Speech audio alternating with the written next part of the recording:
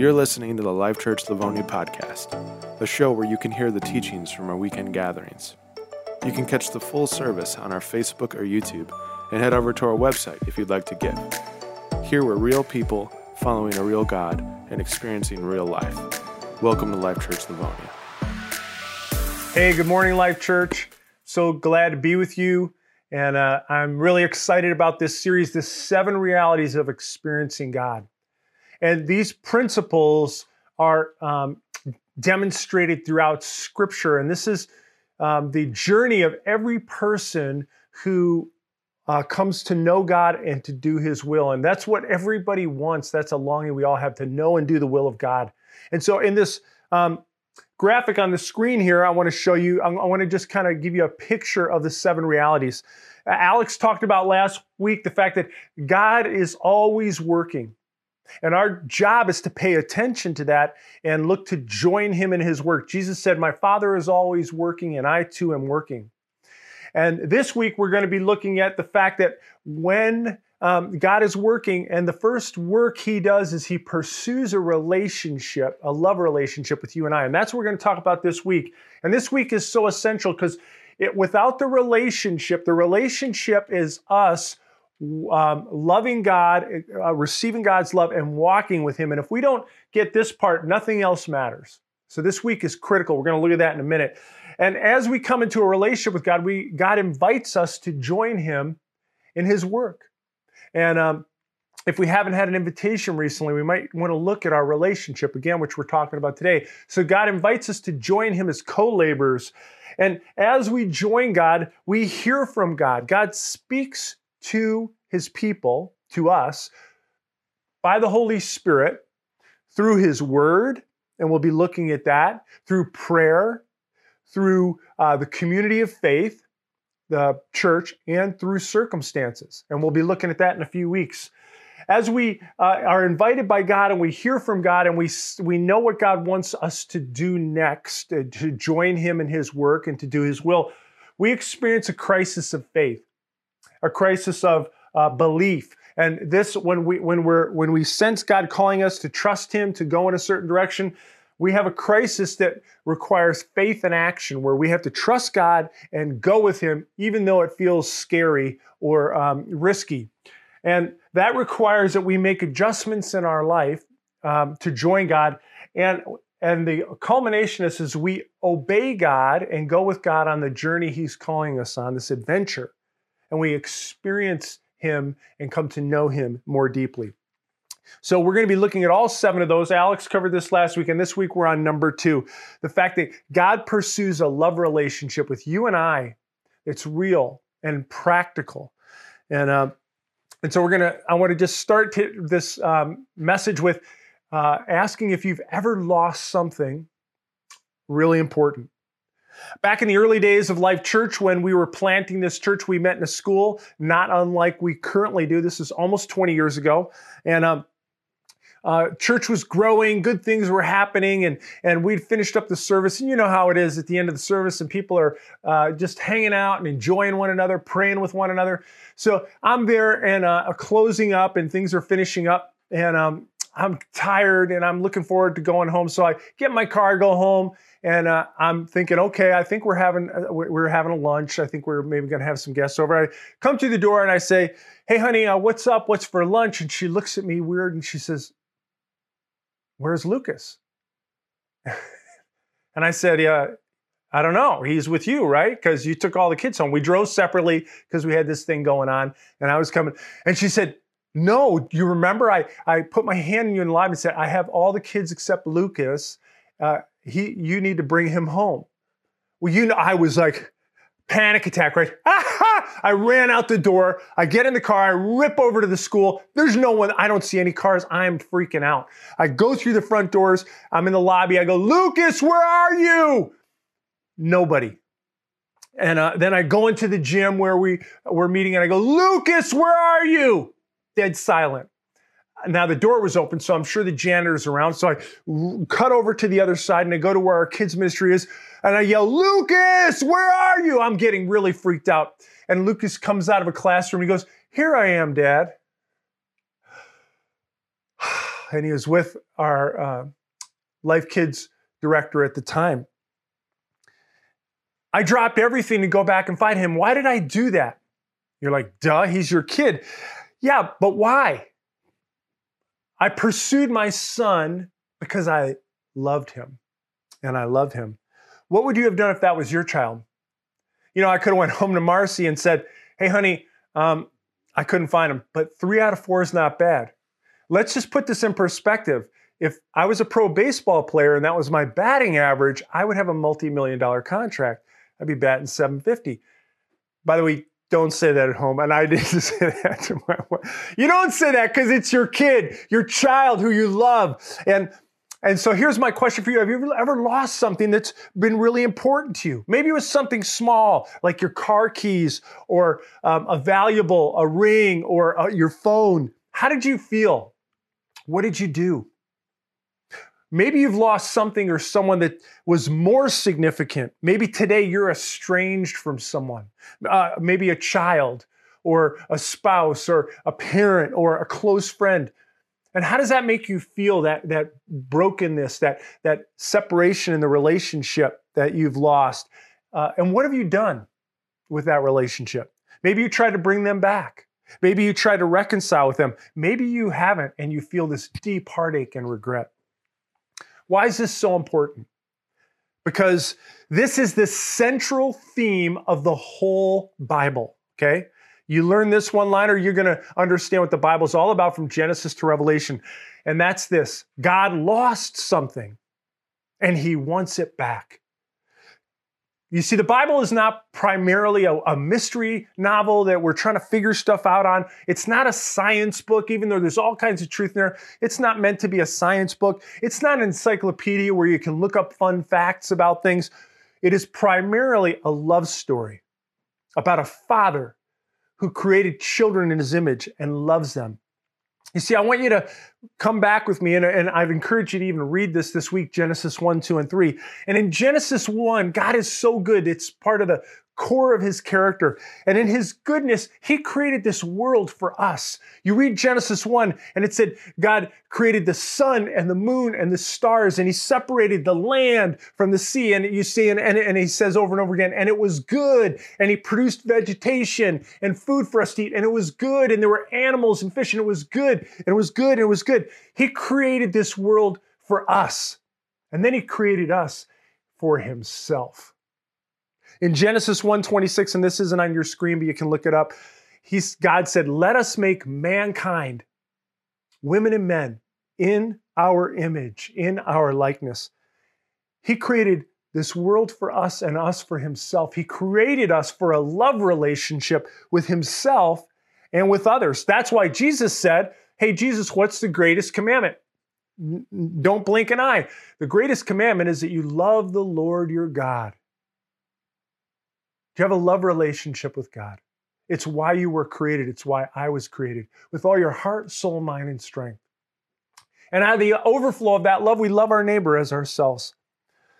And you see, we get this because love's hardwired into us. You just think for a minute. I want you to pay attention to the music you're listening to, the shows you're watching, the books you read, movies, stories, life. It's all about love. Over and over again, the joy of finding true love. How many movies and books are written about the joy of finding true love, the beauty of growing love, or the agony of losing love and the heartache? And because this is what we were made for. God is love, and in his love, he made the world for us, and he made us for himself. And so when you read the first chapters of the Bible, you see that love story. And this is why in Genesis 1 and 2, it's so beautiful. And the woman and the man are walking with God. They're communing with God. And that's why Genesis 3, where we read about the Adam and Eve and their betrayal of God's love, is so heart-wrenching. The serpent comes and says, God doesn't really love you, because if he did, he'd give you everything, and he's keeping something from you. You see, God made the garden. He made all these trees, and he said, that's a yes tree. Eat that plum tree. That's a yes tree. Eat those bananas. All these beautiful trees all around. He said, you can eat from every tree in the garden, thousands of trees. But there's one no tree, and this is to give you a choice. See, when love isn't love unless we have a choice. I have to choose to love. Otherwise, I'm a robot. I'm forced to love. And he said, there's one tree that's no. And every time you pass by that tree, you can say, this is because we love God. That's not the tree we're going to eat from. This is a sign of our love. We're being obedient to God and his love. And it was like the wedding ring of the relationship. See, my wedding ring is a symbol. And it's a yes symbol to my wife, that I have chosen her as my spouse. She's my love. But it's also a no ring to any other would-be lovers.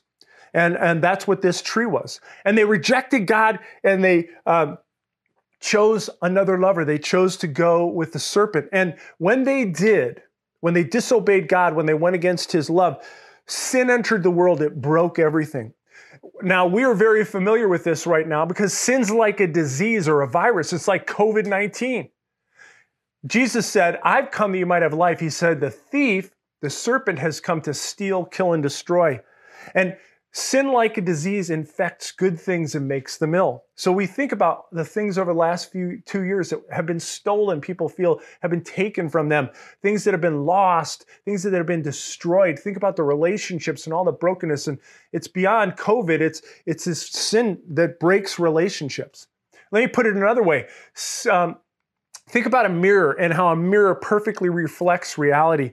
And sin is like a hammer hitting a mirror, and it breaks it, and suddenly everything that is reflected in that mirror is distorted. And sin distorts everything. It breaks everything. And sin broke our relationship with ourselves. We look around and people have no sense of wholeness and peace. They have anxiety. They have frustration. They have loneliness and insecurity and depression and shame and guilt. And where does all that come from? It's the part of us that's broken. This disintegration rather than integration in our souls. Sin has broken our relationships with one another. Think about, why do we have such a hard time getting along in our families or in our marriages or in our communities? Look at what's happened in churches over the last few years. Look at our country over the last few years and all the division. What's that from? Sin, the brokenness. And our relationship with God is the same thing. Why do we often feel this deep sense of something missing and a lack of life? And that we sense is just out there beyond our reach? That's from sin. It created a division. Every good thing we were created for flows from our relationship with God. And sin broke that relationship. And yet, what does God do in response to this? And this is so important, so beautiful. In response to humanity's sin, our sin, what would you do if someone rejected you and did all these harmful things to you? I would just tell them, forget them, right? But what does God do in response to our rejection? Does he say, forget it? Does he say, I'm going to wipe the whole thing out? Does he walk away? No, we see the very heart of God in this next passage in Genesis 3, and this is so important because bringing people back into a relationship with him, that love relationship, is God's mission. It's his goal. Adam and Eve are hiding from God because they know they sinned, and the Lord calls out to the man and the woman made in his image, and he says, here it is, where are you? Where are you? Where are you? I miss you. I'm looking for you. I'm separated from you now, and I was meant to be with you. Why does God say this? Because he lost something and he wants it back. Now, God's omniscient. He knows where they are. He didn't lose their physical location. He knows their GPS. He's got that right where they are. He didn't lose them physically. He lost the relationship. There was that gap, this space between them now, not because of his failure, but because of people's sin. And in this verse, we see two really important things about God that I want you to pay attention to. They disobey God, they reject God, and God is looking for them. And in that verse, we see God is a pursuing God. He's a missional God. He's looking for his lost children. He's actively pursuing us to restore them and heal them of their brokenness. And God is a loving God. Because love always does what's in the best interest of the beloved, right? Amen? And he wants them to flourish, and they cannot flourish apart from him. They can't live the way they were meant to live. This is God's why. It's his motivation for every other thing that happens in the Bible. From Genesis to Revelation, he wants the people he loves to be brought back into relationship with himself. He's actively pursuing that love relationship. So now this is why it makes total sense that when Jesus shows up on the scene, the Father sent the Son on a search and rescue mission to bring people back into relationship with him. And so Jesus' mission is to do the same thing. Look at what Luke 19 says. It's a beautiful picture of Jesus' mission. It says, Jesus entered Jericho and was passing through.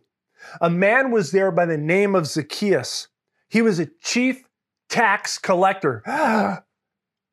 You'll know the gasp in a minute. And he was wealthy. He wanted to see who Jesus was, but because he was short, he could not see over the crowd. So he ran ahead and climbed a sycamore fig tree to see him, since Jesus was coming that way. When Jesus reached the spot, he looked up and said to him, Zacchaeus, think about that, Zacchaeus, come down immediately. I must stay at your house today.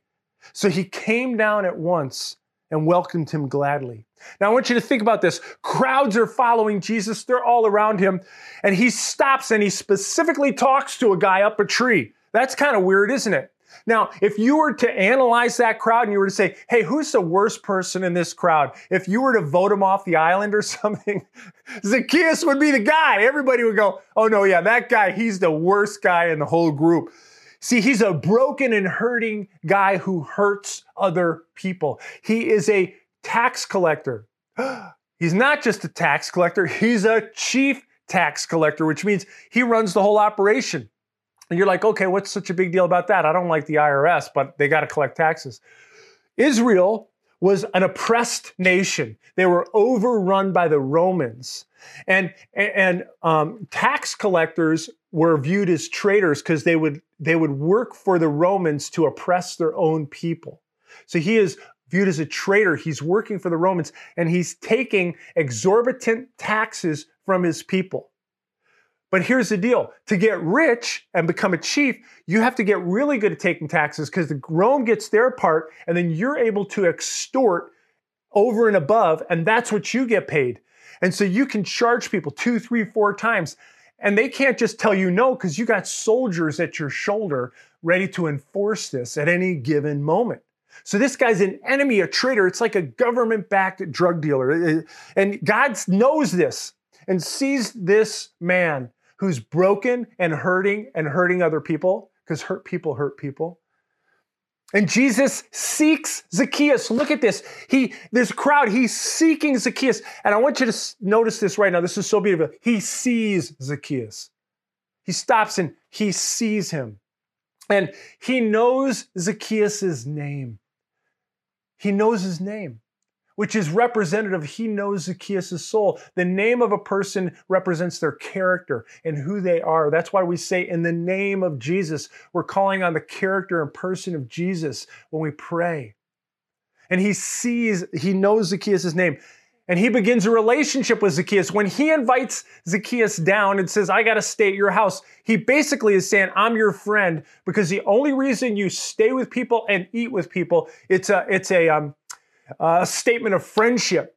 And so he's actually going out. And that's why everybody in the crowd, as soon as Jesus says that, is, what is he doing? Why would he be the guest of a sinner, of a tax collector? And Jesus saves Zacchaeus. Listen to this next part. It's not on your screen. It says, all the people saw this and began to mutter, he's gone to be the guest of a sinner. But Zacchaeus stood up and said to the Lord, Lord, look, here and now I give half my possessions to the poor. And if I have cheated anybody out of anything, I will pay back 4 times the amount. Jesus said to him, and everybody in that hearing, today's salvation has come to this house, because this man too is a son of Abraham. And now look at this, and I'll give you the punchline in just a minute, okay? But before we move on, I want to just say this about you. Do you know Jesus is seeking you? At maybe right where you're here today. He brought you here for this moment to hear from him that he sees you. And he knows your name, and he knows your loneliness, he knows your pain, he knows only things you know and he knows. And he wants to begin a relationship with you, just like Zacchaeus. And he wants to cause you to flourish. And that's what that word salvation means. It means to experience the freedom of God, the flourishing of God, the redemption of God, so you can become who God created you to become. He sees you right now. Just know that. And then Jesus says, here's my mission. And this is the punchline of the whole thing in verse 10. For the Son of Man, he's talking about himself, came to seek, I'm going after and save the lost. And that's such a beautiful statement. Jesus came to seek and save the lost. And this is really important because when people hear this word in our culture, they think a certain thing that's incorrect. When we think of lost, we think, oh, that person's damned or they're hopeless, they're a loser. That's not what it means biblically. See, lost denotes two really important things: value and belonging. Lost is all about value and belonging. You see, if you lose something that's worthless, you go, oh yeah, I'm really sad I lost my receipt to, the gum that I bought or the mints that I bought, but it's not like it mattered to me. I don't want to pollute, but I don't care. But when you lose something valuable, you go looking for it. And so the only reason you go seeking something lost is because it has great worth to you. So if you lose your car keys, you're like, that's my car. You don't go, well, someone else can have my car. You lose your child, you're going to go after them because they're so important and valuable to you. And the second thing lost denotes is belonging. You see, lost biblically it means displaced. It means you have a home, you have a people, you have a place, and you've been displaced. Lucas, when I was looking for Lucas, the reason this was so anxiety producing is because Lucas belongs with me and his mom. Lucas belonged with his family. Lucas belonged in his home, and he was displaced because he belonged. You weren't home. And Jesus wants to bring you home. Isn't that beautiful? This is why he came. Because he says, you're valuable to me. You belong with me. I see you. And I know you feel like you're on the margins or you're on the outsides. And I want you to know you're not. You're in. Imagine if every person in the world understood and knew how God felt, that they're loved and they're valuable and they belong. Now I want to read one of the most famous sections of scripture. I'm only going to read a portion of it. John 3:16. A lot of people know this verse. And it really captures this truth in a concise way. It says, for God so loved the world, you and I, that he gave his one and only Son, that whoever believes in him would not perish, shall not perish, but will have eternal life with God, this flourishing life of abiding in God. And then verse 17 says, because for God sent his Son into the world, not to condemn the world, but to save the world. And so let's put this together for a second. For God so loved the world, he sent his Son. So we have to ask the question, why did God send his Son? Because of his great love for you and for me. Do you see this? God's pursuing a love relationship with us, and he doesn't stop. So what does God want us to do? He wants us to respond to his love. God initiates this, but he won't force us because he doesn't force anybody. He gives us free will. He initiates this, and he's initiating with you and I right now. And our job is to respond. And I want to give you 3 ways you can respond to God's love according to what we're talking about here today. The first one is we receive his forgiveness. We sinned. We separated ourselves from God. And Jesus came out of his great love for us to share that love with his words, to share that love with his actions, and even to the place where he died for our sins. Because every sin will get paid for. Every wrong is going to get made right. And Jesus paid the price. So we receive his forgiveness. Have you received his forgiveness? And the second thing is we walk with God. And this is really important. This is a key part of us understanding how to live life with God, that we spend time with God every day. When I was dating my wife, Marcy, we were just so in love. And when I didn't go to spend time with her to go, hey, can you show me your W-2s and your resume? I want to learn some facts about you. Yeah, I learned some stuff about her, but why did I spend time with her? because I loved her, because I enjoy being with her. And God wants us to have that kind of relationship with him, that we would walk with him. Adam and Eve actually, right before God says, where are you? Why does God ask that question? Well, let me read this to you, okay? This little section that people miss quite frequently. It's in Genesis 3, verse 8. It said, the man and his wife heard the sound of the Lord God as he was walking in the garden in the cool of the day. And they hid.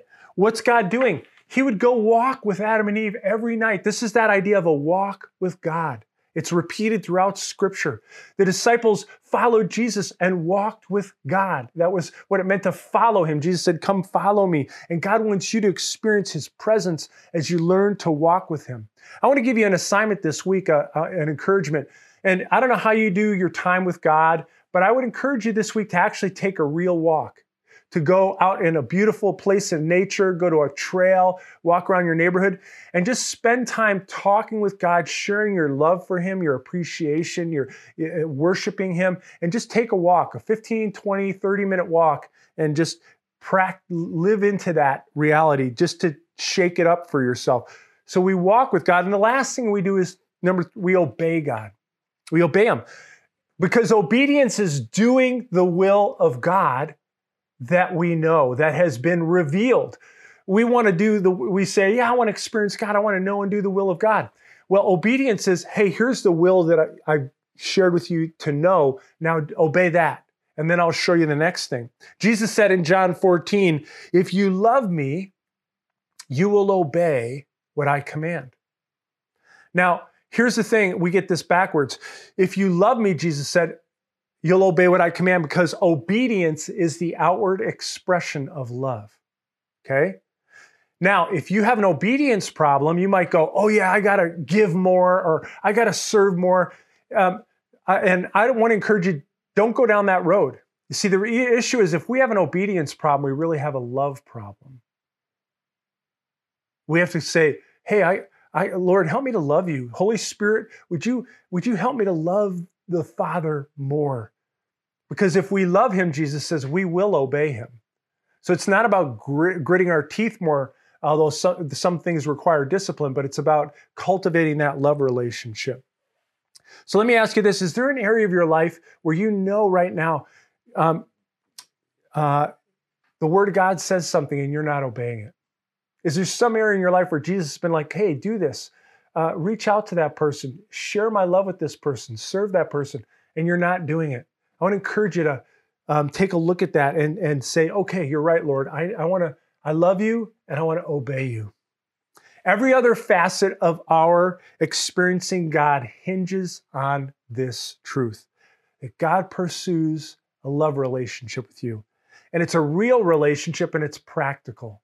He's going to show us things and it's going to practically affect our life. So let me ask you this as we close. Are you growing in your love for God? And if not, or you haven't started that relationship, I want to give you an opportunity right now to re-surrender your life to Christ. He takes the initiative. It's our job to respond. So would you pray with me right now? Lord Jesus, I am inviting you right now. I'm saying yes to your love for me. And I've been going my own way. I've been doing my own thing. And I've felt that prompting in my heart. Even as I hear these words, Lord, I can sense you seeking me and drawing me and calling me.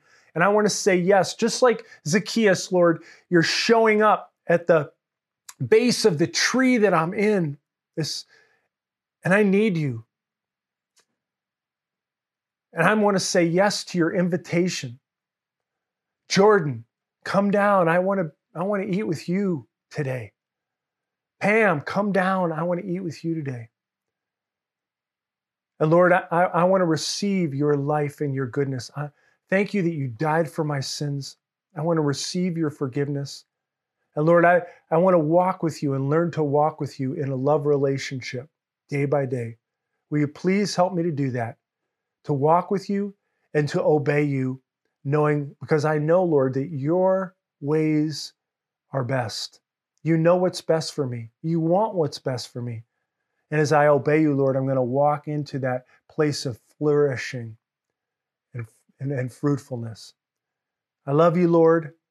I'm grateful for this time to hear your word. And I pray, Lord, you'd help me to walk with you now in Jesus' name. Amen. Hey, if you just prayed and made a decision to start following Christ or recommitted your life to Christ, we want to help you take your next steps. So will you message us right now and let us know, and someone will follow up with you and help you take your next steps of faith. God bless.